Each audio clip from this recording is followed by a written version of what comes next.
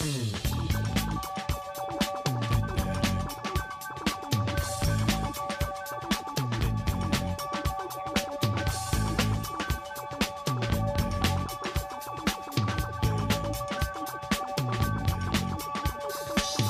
you may find yourself living in a shotgun shack. And you may find yourself in another part of the world. And you may find yourself behind the wheel of a large automobile. And you may find yourself in a beautiful house with a beautiful wife. And you may ask yourself, well, how did I get here? Letting the days go by, let the water hold me down. Letting the days go by, water flowing underground into the blue again. Hey, how's it going, everybody? This is Chris. Welcome to episode 246 of X-Lapsed, where we are rapidly approaching a milestone episode. 250 coming up, 250 episodes, which that's a lot of shows. And as always, I report to you live on tape or on digital, whatever this is, from the squeaky chair, which I am trying not to fidget around in as to not make this sound like a very irritating program to listen to, even more so than usual. Let's hop into today's book. This is X-Force, Volume 6, Number 22, October 2021 cover date. The story is called Cemetery Flowers, written by Benjamin Percy with art by Robert Gill. Colors, Guru EFX. Letters, VC's Joe Caramagna. Designs, Tom Muller, head of X's Hickman. Edits, Amaro, Basso, White, Sapolsky. Cover price, $4. This one went on sale August 11, 2021. And boy, it feels like it's been forever since we covered an issue of X-Force. I almost didn't remember where we were. I never felt like we missed an issue, which is a good thing, but I had to catch myself up. Feels like it's been months. I'm sure it's not, but it feels like it. Anyway, let's get into it. We open at a cemetery in Mobile, Alabama, where Dr. Bloodroot visits the grave of his wife. Now, Dr. Bloodroot, I think we met him last issue, briefly. Now, he opens a packet of seeds and pours them around the area, feeling as though they would be a better tribute to her than an already dying bouquet or arrangement of flowers. He's then approached by Peacock Tattoo Guy from Xeno, who introduces himself as someone who has a common foe with the doc. You see, they're both enemies of Krakoa. Bloodroot's been led to believe that his wife became addicted to mutant magic meds after having a surgery, which ultimately led to her dying of an overdose. Xeno Man escorts the doc over to his car so they might work together on exacting revenge on the mutants. Double page spread, roll call and cred. Our characters include Sage, Wolverine, Beast, Domino, and Manslaughter. Next, we're at the point where Sage and Beast are taking a look at some of the recent happenings. Now, if you recall from last issue, which we discussed, again, like forever ago, folks were being telefloranically controlled by some plant-like thing in order to act out against mutants. Now, Beast, he's here filing his nails, much to Sage's disgust. Now, Sage is able to deduce that all of these planty things are of the same origin, like they come from the same strain, I guess, of plants. And then they break away to confer with Manslaughter, who is kind of just sitting there at the point. Now, Manslaughter pleads his innocence. He's like, hey, it wasn't me. I didn't do it. And Beast has a theory about not only Manslaughter, but this entire Mishigas here. And it involves chopping Manslaughter's fingers off, which is kind of a dick move, but it is also very much on brand for current year Beast. Anyway, the fingies begin to wriggle and transform into tiny Manslaughters of their own. Beast asks Manslaughter to try and control his fingerlings, and it looks like he can. Thus, the, offspring of a plant is controlled by the parent, and so they're going to have to find the parent of the telefloronic menace to see who is ultimately behind all of this badness. I think. Maybe it'll get cleared up in an info page. Beast's logbook. Now, he kind of catches us up on what's going on, while being quite hypocritical on his views of, scientific arrogance among Homo sapiens, especially when we consider that he's basically doing the very same thing here, and worse, in fact. Next, we shift over to a Krakoan gateway outside of New Orleans, or maybe inside New Orleans, where a half dozen or so members of the Order of X are sat in worship. They're hoping to catch a glimpse of their gods. And if you recall, they are that mutant worshipping cult that sprung up right after Hoxpox. Now they're approached by Dr. Bloodroot, who, after taking over their bodies with some of his floronic nastiness, he's got like a big disgusting flower in his belly. It's really unpleasant to look at. Now after that, he uses that same nastiness in order to hijack the gateway, horticulture style, in order to allow the Order of X creeps access into Krakoa. Info page. It's more prose about Colossus painting, signed in Cyrillic. We've been seeing these every few issues for quite a while now. And I'll let you know when it gets interesting. I don't expect it to. Back to Krakoa. Now, Beast has requested Wolverine and Domino meet he and Manslaughter in a field because they're field agents. From here, Manslaughter attempts to communicate with Krakoa itself in order to find out a way to choke out the invasive species of plant that threatens them.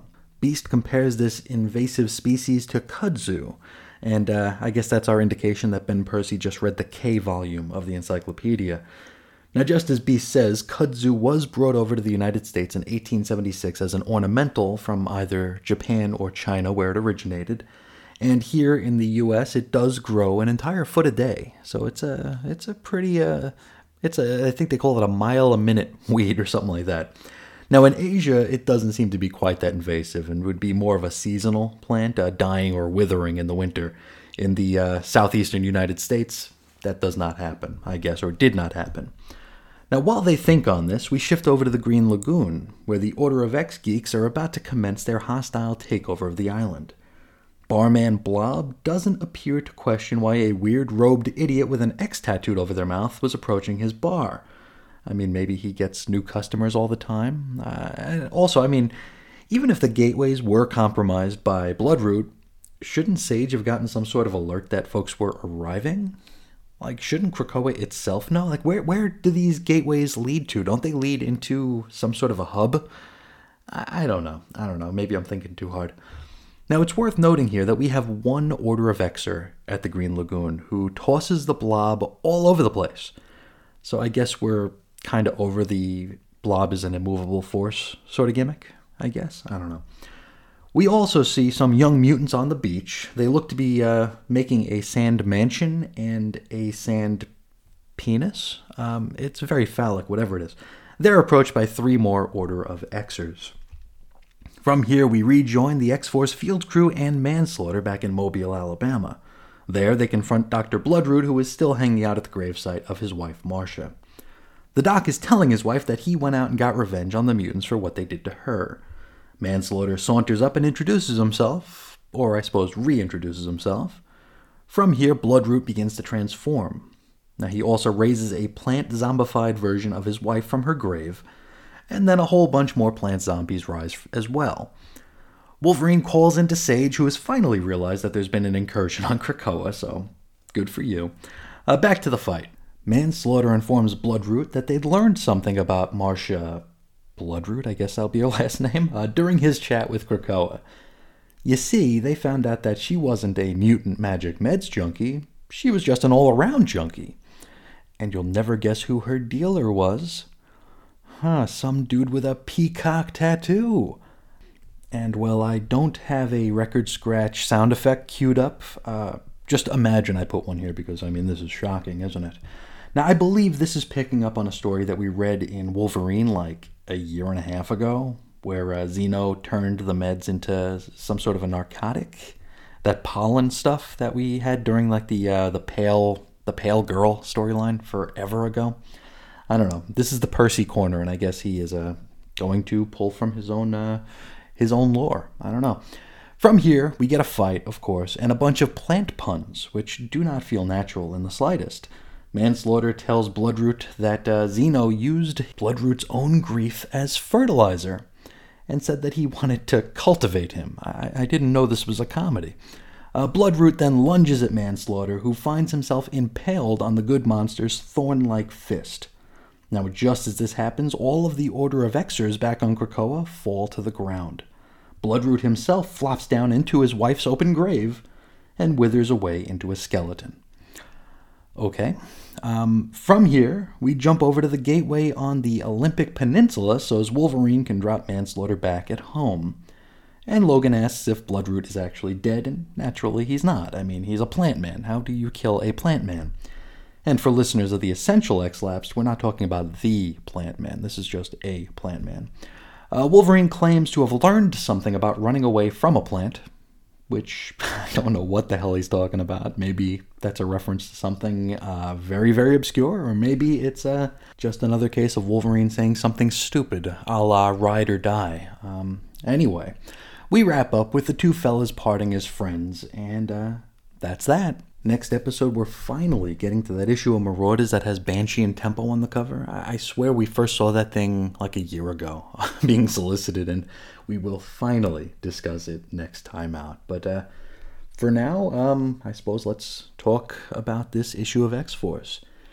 Now, I did have a little bit of fun with it as we worked our way through the synopsis. There was some fairly silly stuff here to kind of tug at, but ultimately I enjoyed this. Despite some of the flaws that I saw in it, I feel like the incursion onto Krakoa was a little bit too easily done. I mean, if it were this easy, you'd figure this would be happening all the time. And I mean, Horticulture just got beaten by the Coda kids, right? Why wouldn't Xeno, who's supposed to have like their finger on the pulse of everything, why wouldn't they just kidnap the old bags and have them hijack gateways for them so they can get onto Krakoa and just raise all sorts of hell? I don't know, maybe I'm thinking toward, maybe that's the ultimate endgame. Maybe that's where this'll go. But it just felt like a little too convenient and a little too quick. Part of me feels like this was supposed to go a couple more parts. Because, I mean, look at this story here. Let's say for ease of numbers here, it was 20 pages long. The first 18 pages feel like they're building to something, and then all of a sudden, it's like Percy realized he was out of pages, and it's like, oh crap, we gotta kill Bloodroot, we gotta take care of the incursion, and we gotta get this back to a status quo. And so, bada bing, bada boom, the story's done. You know, Bloodroot gets impaled, turns into a skeleton, the Order of Xers just collapse, and all's good in the hood. It felt very, very uneven, almost truncated. Maybe they have to get certain story beats, in the books before things like Inferno get cooking, or the trial of Magneto concludes. I don't know. Maybe there's something to this. Maybe our Wave 1 Dawn of X books are all headed to a reboot or cancellation. I couldn't say. But whatever the case, this feels like it was rushed to a conclusion.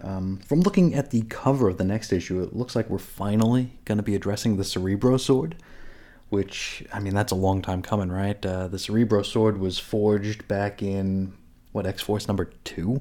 Number 3, maybe? And it's been missing since before X-Attends. So that's quite a while that we've been kind of dangling this, Cerebro Sword of Damocles over our heads here, waiting for something to happen. And maybe whatever that something is, it has to happen before a certain point, which is why this manslaughter story felt like it was a little bit squished. Now, speaking of manslaughter for a little bit longer here, I feel like manslaughter is chasing DC's Swamp Thing even more than original Recipe Man thing, which, I don't know, it's kind of strange. I don't think that Manslaughter can carry his own title. That doesn't mean that we won't get one, especially with Marvel being the, sticky spaghetti factory that they have been of late, just chucking anything they can at the wall to see what might just stick. And hell, maybe Manslaughter will stick. I don't see it happening, but you never know. Really not a whole lot more to say about this one here. The Xeno slow burn continues to burn slowly. I mean, I don't know what the end game can possibly be for Xeno, but with this build-up, it's been 2 years at this point. It's going to have to be spectacular, not to feel like a letdown or a cop-out, and I suppose that'll remain to be seen. What else? The art. The art was very good. Not quite as grotesque as it could be, given the subject matter. And I don't mean grotesque as in, ugly, or, ugly out of a lack of a talent, but ugly in that, I mean, we're dealing with plant nastiness and spores and all that kind of stuff. It could have been a lot grosser to look at. And this could have been like Dr. Nemesis's head, and it wasn't quite that gross. So I was okay with the art. I liked it quite a bit. But I think that's probably all I have to say about this one. It was a pretty quick and breezy read. I was surprised at how quickly I got through it. But I suppose they don't all have to be, wildly dense. We should take the light and breezy reads as little breaks, little vacations of sorts, where I don't have to get lost in the scenery and try to find symbolism where there may not be any. So overall, this was a decent and enjoyable read, despite some of the flaws that I did find with it. I think if you're following along at this point, you'll probably enjoy this one as well. And from here, let's hop into the mailbag. We got a handful of letters here. We're going to start with one from Evan regarding Marauders number 21, which is the first or second part of the Hellfire Gala. I think it's the first part of the Hellfire Gala. Evan says, well, this really came out of nowhere. I wish there had been some hints dropped somewhere along the way that a gala was coming up. And yeah, I mean, they never, ever mentioned the fact that there was a gala coming up, did they? This was just so out of left field. I saw this gala logo and I was like, wait, what? Anyway, Evan continues. I've long been a sucker for disjointed, out-of-order narratives where we get a look at the same scenes from different perspectives, so I'm intrigued by how this is unfolding. I presume we'll get blanks filled in about what the 5-in-1 showed the Hellfire Tots somewhere along the way. And yes, we sure do, only not during the Hellfire Gala. Right after the Hellfire Gala, we find out a little bit about what they unlocked in, what the hell's her name? Wilhelmina's mind there, and, well, prepare to be whelmed, I guess? I don't know. Evan continues, I almost wonder if Dolores isn't a clone. Like there's a friendly version they send out when needed, and the ruthless version that does all the dirty work. Well, you'll find out about Dolores again in the next issue of Marauders, and once again, prepare to be whelmed. Professor X's exchange with Franklin was disappointed, if for no other reason than it shoots down the theory that it wasn't actually Xavier that kicked Franklin off Krakoa. I almost wish they hadn't addressed it again. Now, Richards may be Franklin's last name, but Chuck is the real Richard in this scene. And yeah, that was a pretty big disappointment because, up until that moment, like you mentioned, we kind of theorized that maybe this wasn't Professor X doing it. Maybe this was, Sinister definitely has an eye on Franklin's DNA, even going back to that Marvel Comics number 1000 that we talked about very, very briefly not too long ago, where it kind of made a big deal about Sinister's collection of DNA and how he did not have any Franklin DNA. Which, really got the wheels turning, where it could be like, well, maybe Sinister is the one who delivered this message in order to, keep the Richardses off their toes and maybe not expect for a DNA swab to come flying through their window.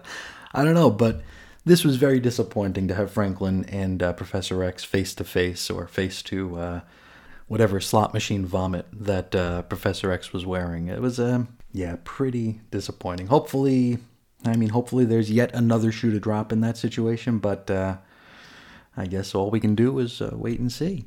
But thank you so much for sharing your thoughts on the opening salvo of the Hellfire Gala, and I cannot wait to hear more about what you think about the gala as it rolls on, Evan, so thanks so much. Next up, we got Walt talking about Way of X here and doing a little bit of a catch-up here. Walt says, despite all the positive praise you've heaped on Way of X and how much I wanted to and expected to like it, I'm sorry to say that it really didn't live up to the hype for me. And that, I assure you, is most definitely a Walt problem. And I'm not so sure about that. I think Evan felt the same way. Maybe I just overhyped it. It's always a possibility. You know me, I'm always so negative about these books. I'm always so pessimistic. And I just hate everything. But I think maybe I overhyped it here because it really got to me. It pushed all the buttons that I needed pushed. And so maybe the fact that I liked it so much is a Chris problem in and of itself. Now Walt continues. It's been good, of course, and I definitely put it up there above the likes of Fallen Angels, and despite my love of Gambit and Rogue, I'd put it above Excalibur and such. In my reading of all the books over the past few months, I don't feel like I've personally gotten a great feel for single title's identity yet, except that compared to Hellions, Way of X did not top it for me. And yeah, Hellions is a hard bar to raise, right? I'm not sure which one I like better, because I like them both so much. Hellions, but for like different reasons, right? Hellions feels very, very traditional.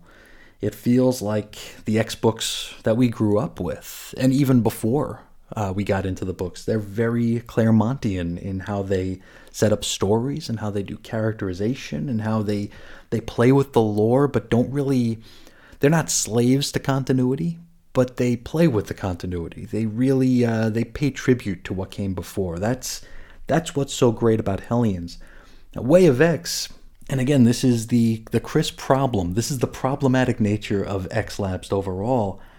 I spend so many hours with each individual comic that we discuss here, which really gets my mind cooking, because I analyze everything to the nth degree, right? Everything that happens in these books, I need to try to connect to something else that's happening in another book, or is calling back to something in the past, or is giving us like an obvious, at least in my mind, clue to what's to come.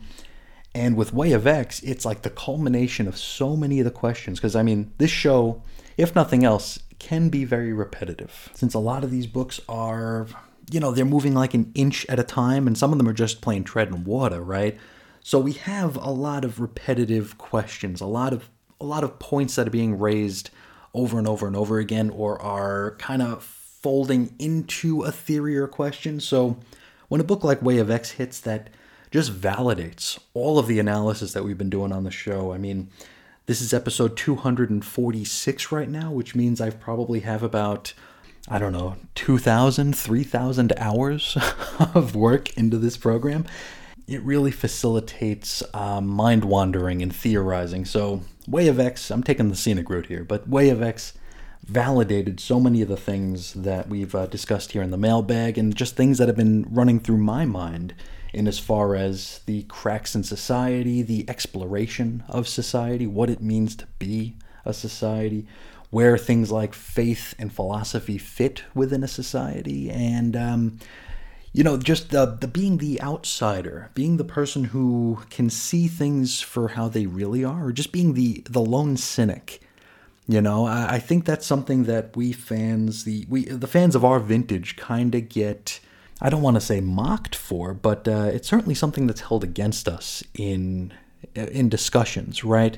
Where we're very, very cynical about the way books are being handled nowadays.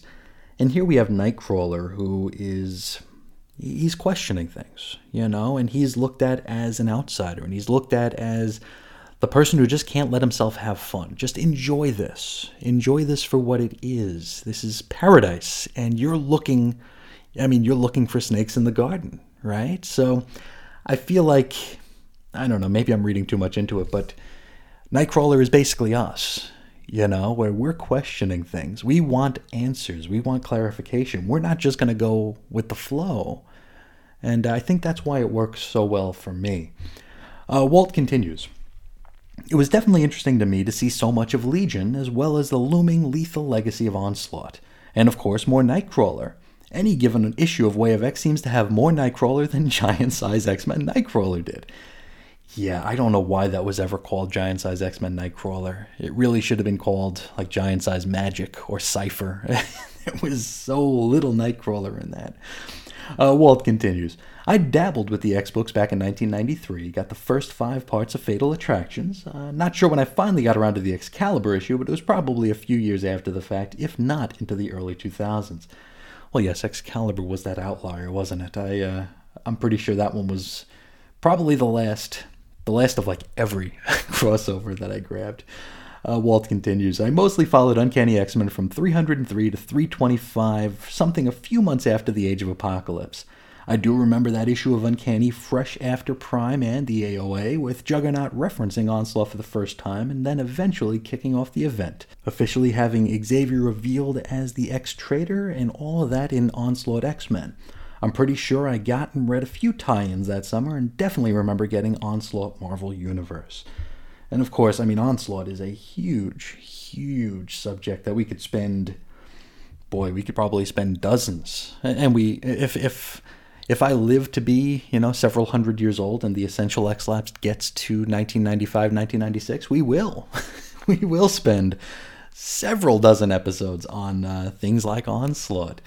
And, Onslaught is a very, very interesting thing. It gets a lot of retroactive guff for being, kind of indicative of what 90s comics excess was, and I guess there is an argument to be made for that. This is something that started off in just an X-Men comic that wound up engulfing the entire Marvel Universe. It set up sending, some heavy hitter characters off to the pocket dimension and over to Liefeld and Lee, and there's a lot to talk about, and we will do that eventually if I live to be several hundred years old. The most interesting part of that to me is the fact that, and we talked about this probably when we first met Onslaught in Way of X, Scott Lobdell, when he wrote Uncanny 325 or 323 or so, I think that was right after AOA, he had no idea what Onslaught was. He just put the word Onslaught in there and hoped everything would come together. And, I guess we can look at that a few different ways. Like, that is I don't know, it's... If you're expecting people to pay money for a story, you should probably have some sort of idea as to what it's going to mean. But considering everything that kind of came together and wove together to make the the tapestry of Onslaught into Heroes Reborn and whatnot, I think they got very, very lucky. They got very lucky that this all came together quite as neatly as it did, especially when they had no idea where it was headed when they launched it. Walt continues. Nothing I've seen with Onslaught since then has lived up to the original, and I'm sure some of my enjoyment could well be retroactive rose-colored or ruby quartz-colored glasses. However, I feel with Way of X and the upcoming Onslaught issue, this may well wind up being the highest quality handling of the entity and character since the original stuff. I agree 100%. I definitely agree. I've been underwhelmed by, I suppose we can call it interim Onslaught. Everything from Onslaught in 1995 till now. We had the anniversary series, I think. Was Onslaught part of Axis?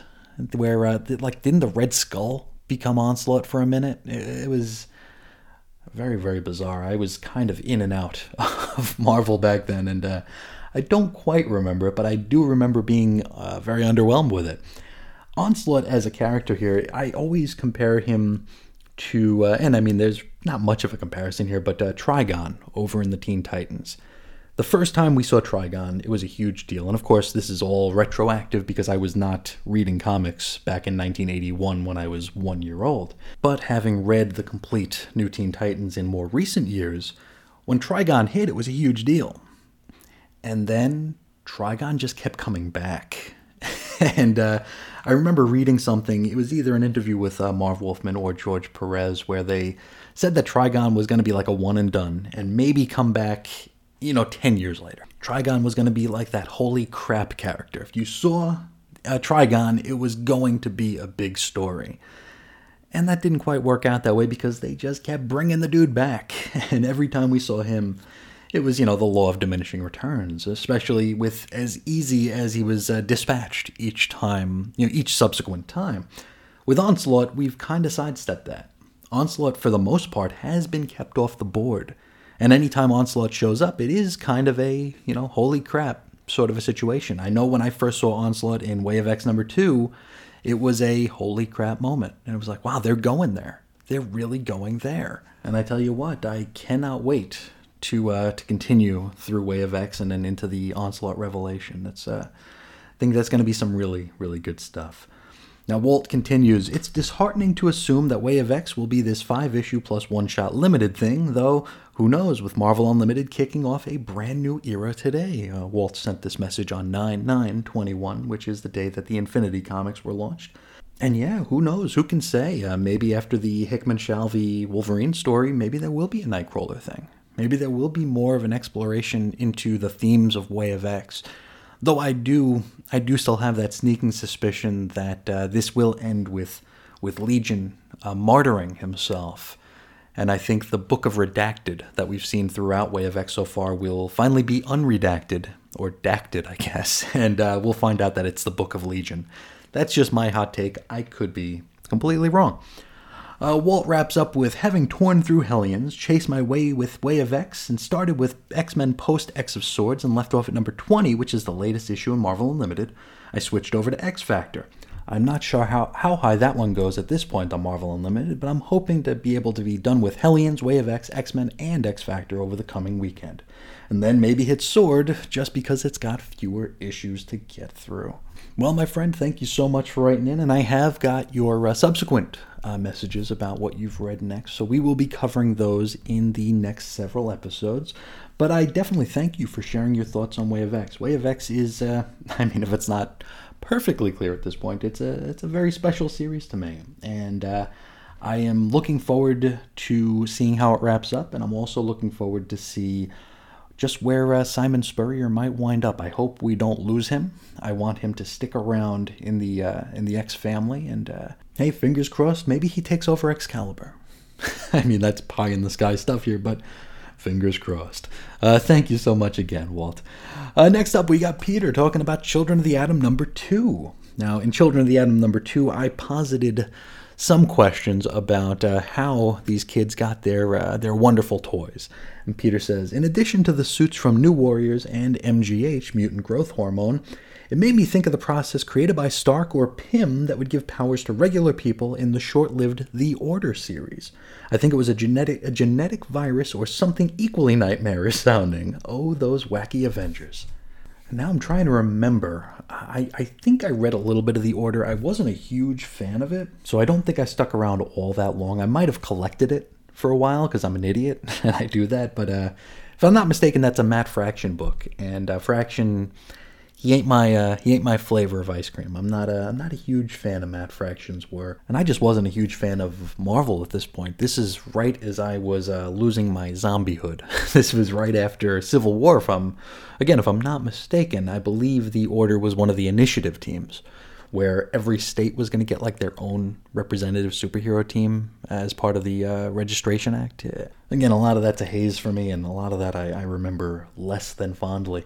I think The Order was originally going to be called the Champions, if I'm, again, not mistaken. But there was some sort of a rights issue with the name, so they had to call it The Order. But other than that, I don't remember a damn thing about that book. And of course, by now we have a better idea of how the Coda kids got their powers. And I mean, if we squint, it makes sense. Though I tell you, gun to my head, I don't know that I could tell you exactly what those where the suits originated from at this point. It's been a minute, I guess, since I read that reveal. But thank you so much for your thoughts and your theories, Peter. I look forward to hearing more from you. Now, from here, let's hop into the Week in X. And if you remember, this is usually where I would go through what's going to show up on Marvel Unlimited this week, as well as what's going to show up on the shelves. Unfortunately, Marvel.com has not updated for what's going to happen in September. For the past several months, at the beginning of the month, they put out a page that says, hey, this is what to expect during this month on Marvel Unlimited. Can't find September. Still, I assumed that it was being held off due to the Infinity Comics launch, but it still ain't there, at least to my knowledge. And I tried looking at every permutation of the website, and couldn't find it. If anybody knows how to find it, please let me know, and I will include it. So I couldn't tell you what's on Marvel Unlimited right now, but I mean, it's Monday, so whatever's there is there. And once you open your app, you'll see it, I guess. Let's talk shelves here. What do we got coming this Wednesday? We got X-Corp number 5, hopefully of 5. X-Men number 3.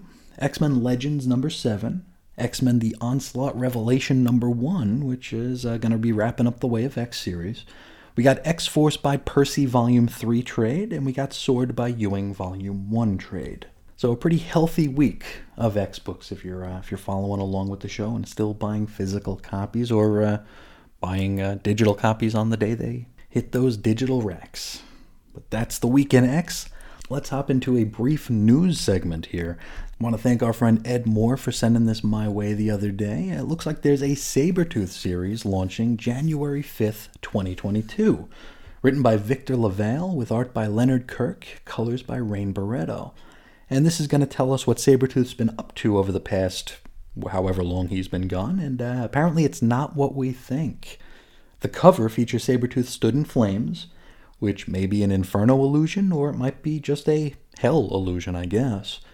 Now, this will launch alongside the X Lives of Wolverine, also January 5th, 2022. And now I'm still not 100% clear on what the X Lives and X Deaths of Wolverine is going to be. I did float a theory when it was first announced that maybe this was going to be the rumored Moira McTaggart series, only with Wolverine's name in the title, so people actually buy it. Maybe we assume that the X is 10, 10 lives, 10 deaths, and maybe Wolverine has always been part of Moira's life, so we'll see Moira from Wolverine's point of view. I don't know. I'm grasping here. But the X Lives and X Deaths, 10 lives, 10 deaths, however we're going to say it, It's feeling more and more like a two series that are one gimmick, kind of like Hoxpox was. So we'll see how that goes. I don't know if they're going to be canceling Wolverine Volume 7 or putting it on pause or running it alongside it. I don't know if X Lives and X Deaths is a weekly or a bi-weekly or a monthly. I mean, I guess solicits for January will be out in about a month from now. So I guess we'll find out exactly what we're in store for around the middle of October or so. But that's the news. I do want to close out with some shout-outs here, thanking some folks on the social medias who shared or liked or helped spread the word about the program here. So let's get into our list here. From Twitter, I'd like to thank The Longbox Crusade, Chris Bailey, Mark Jagger, Walt Neeland, Professor Allen, Fabian Niciesa. How about that? I doubt he listened to the show, but he did click the hearts. I guess that's something. We take any victory we can get here on X-Lapsed.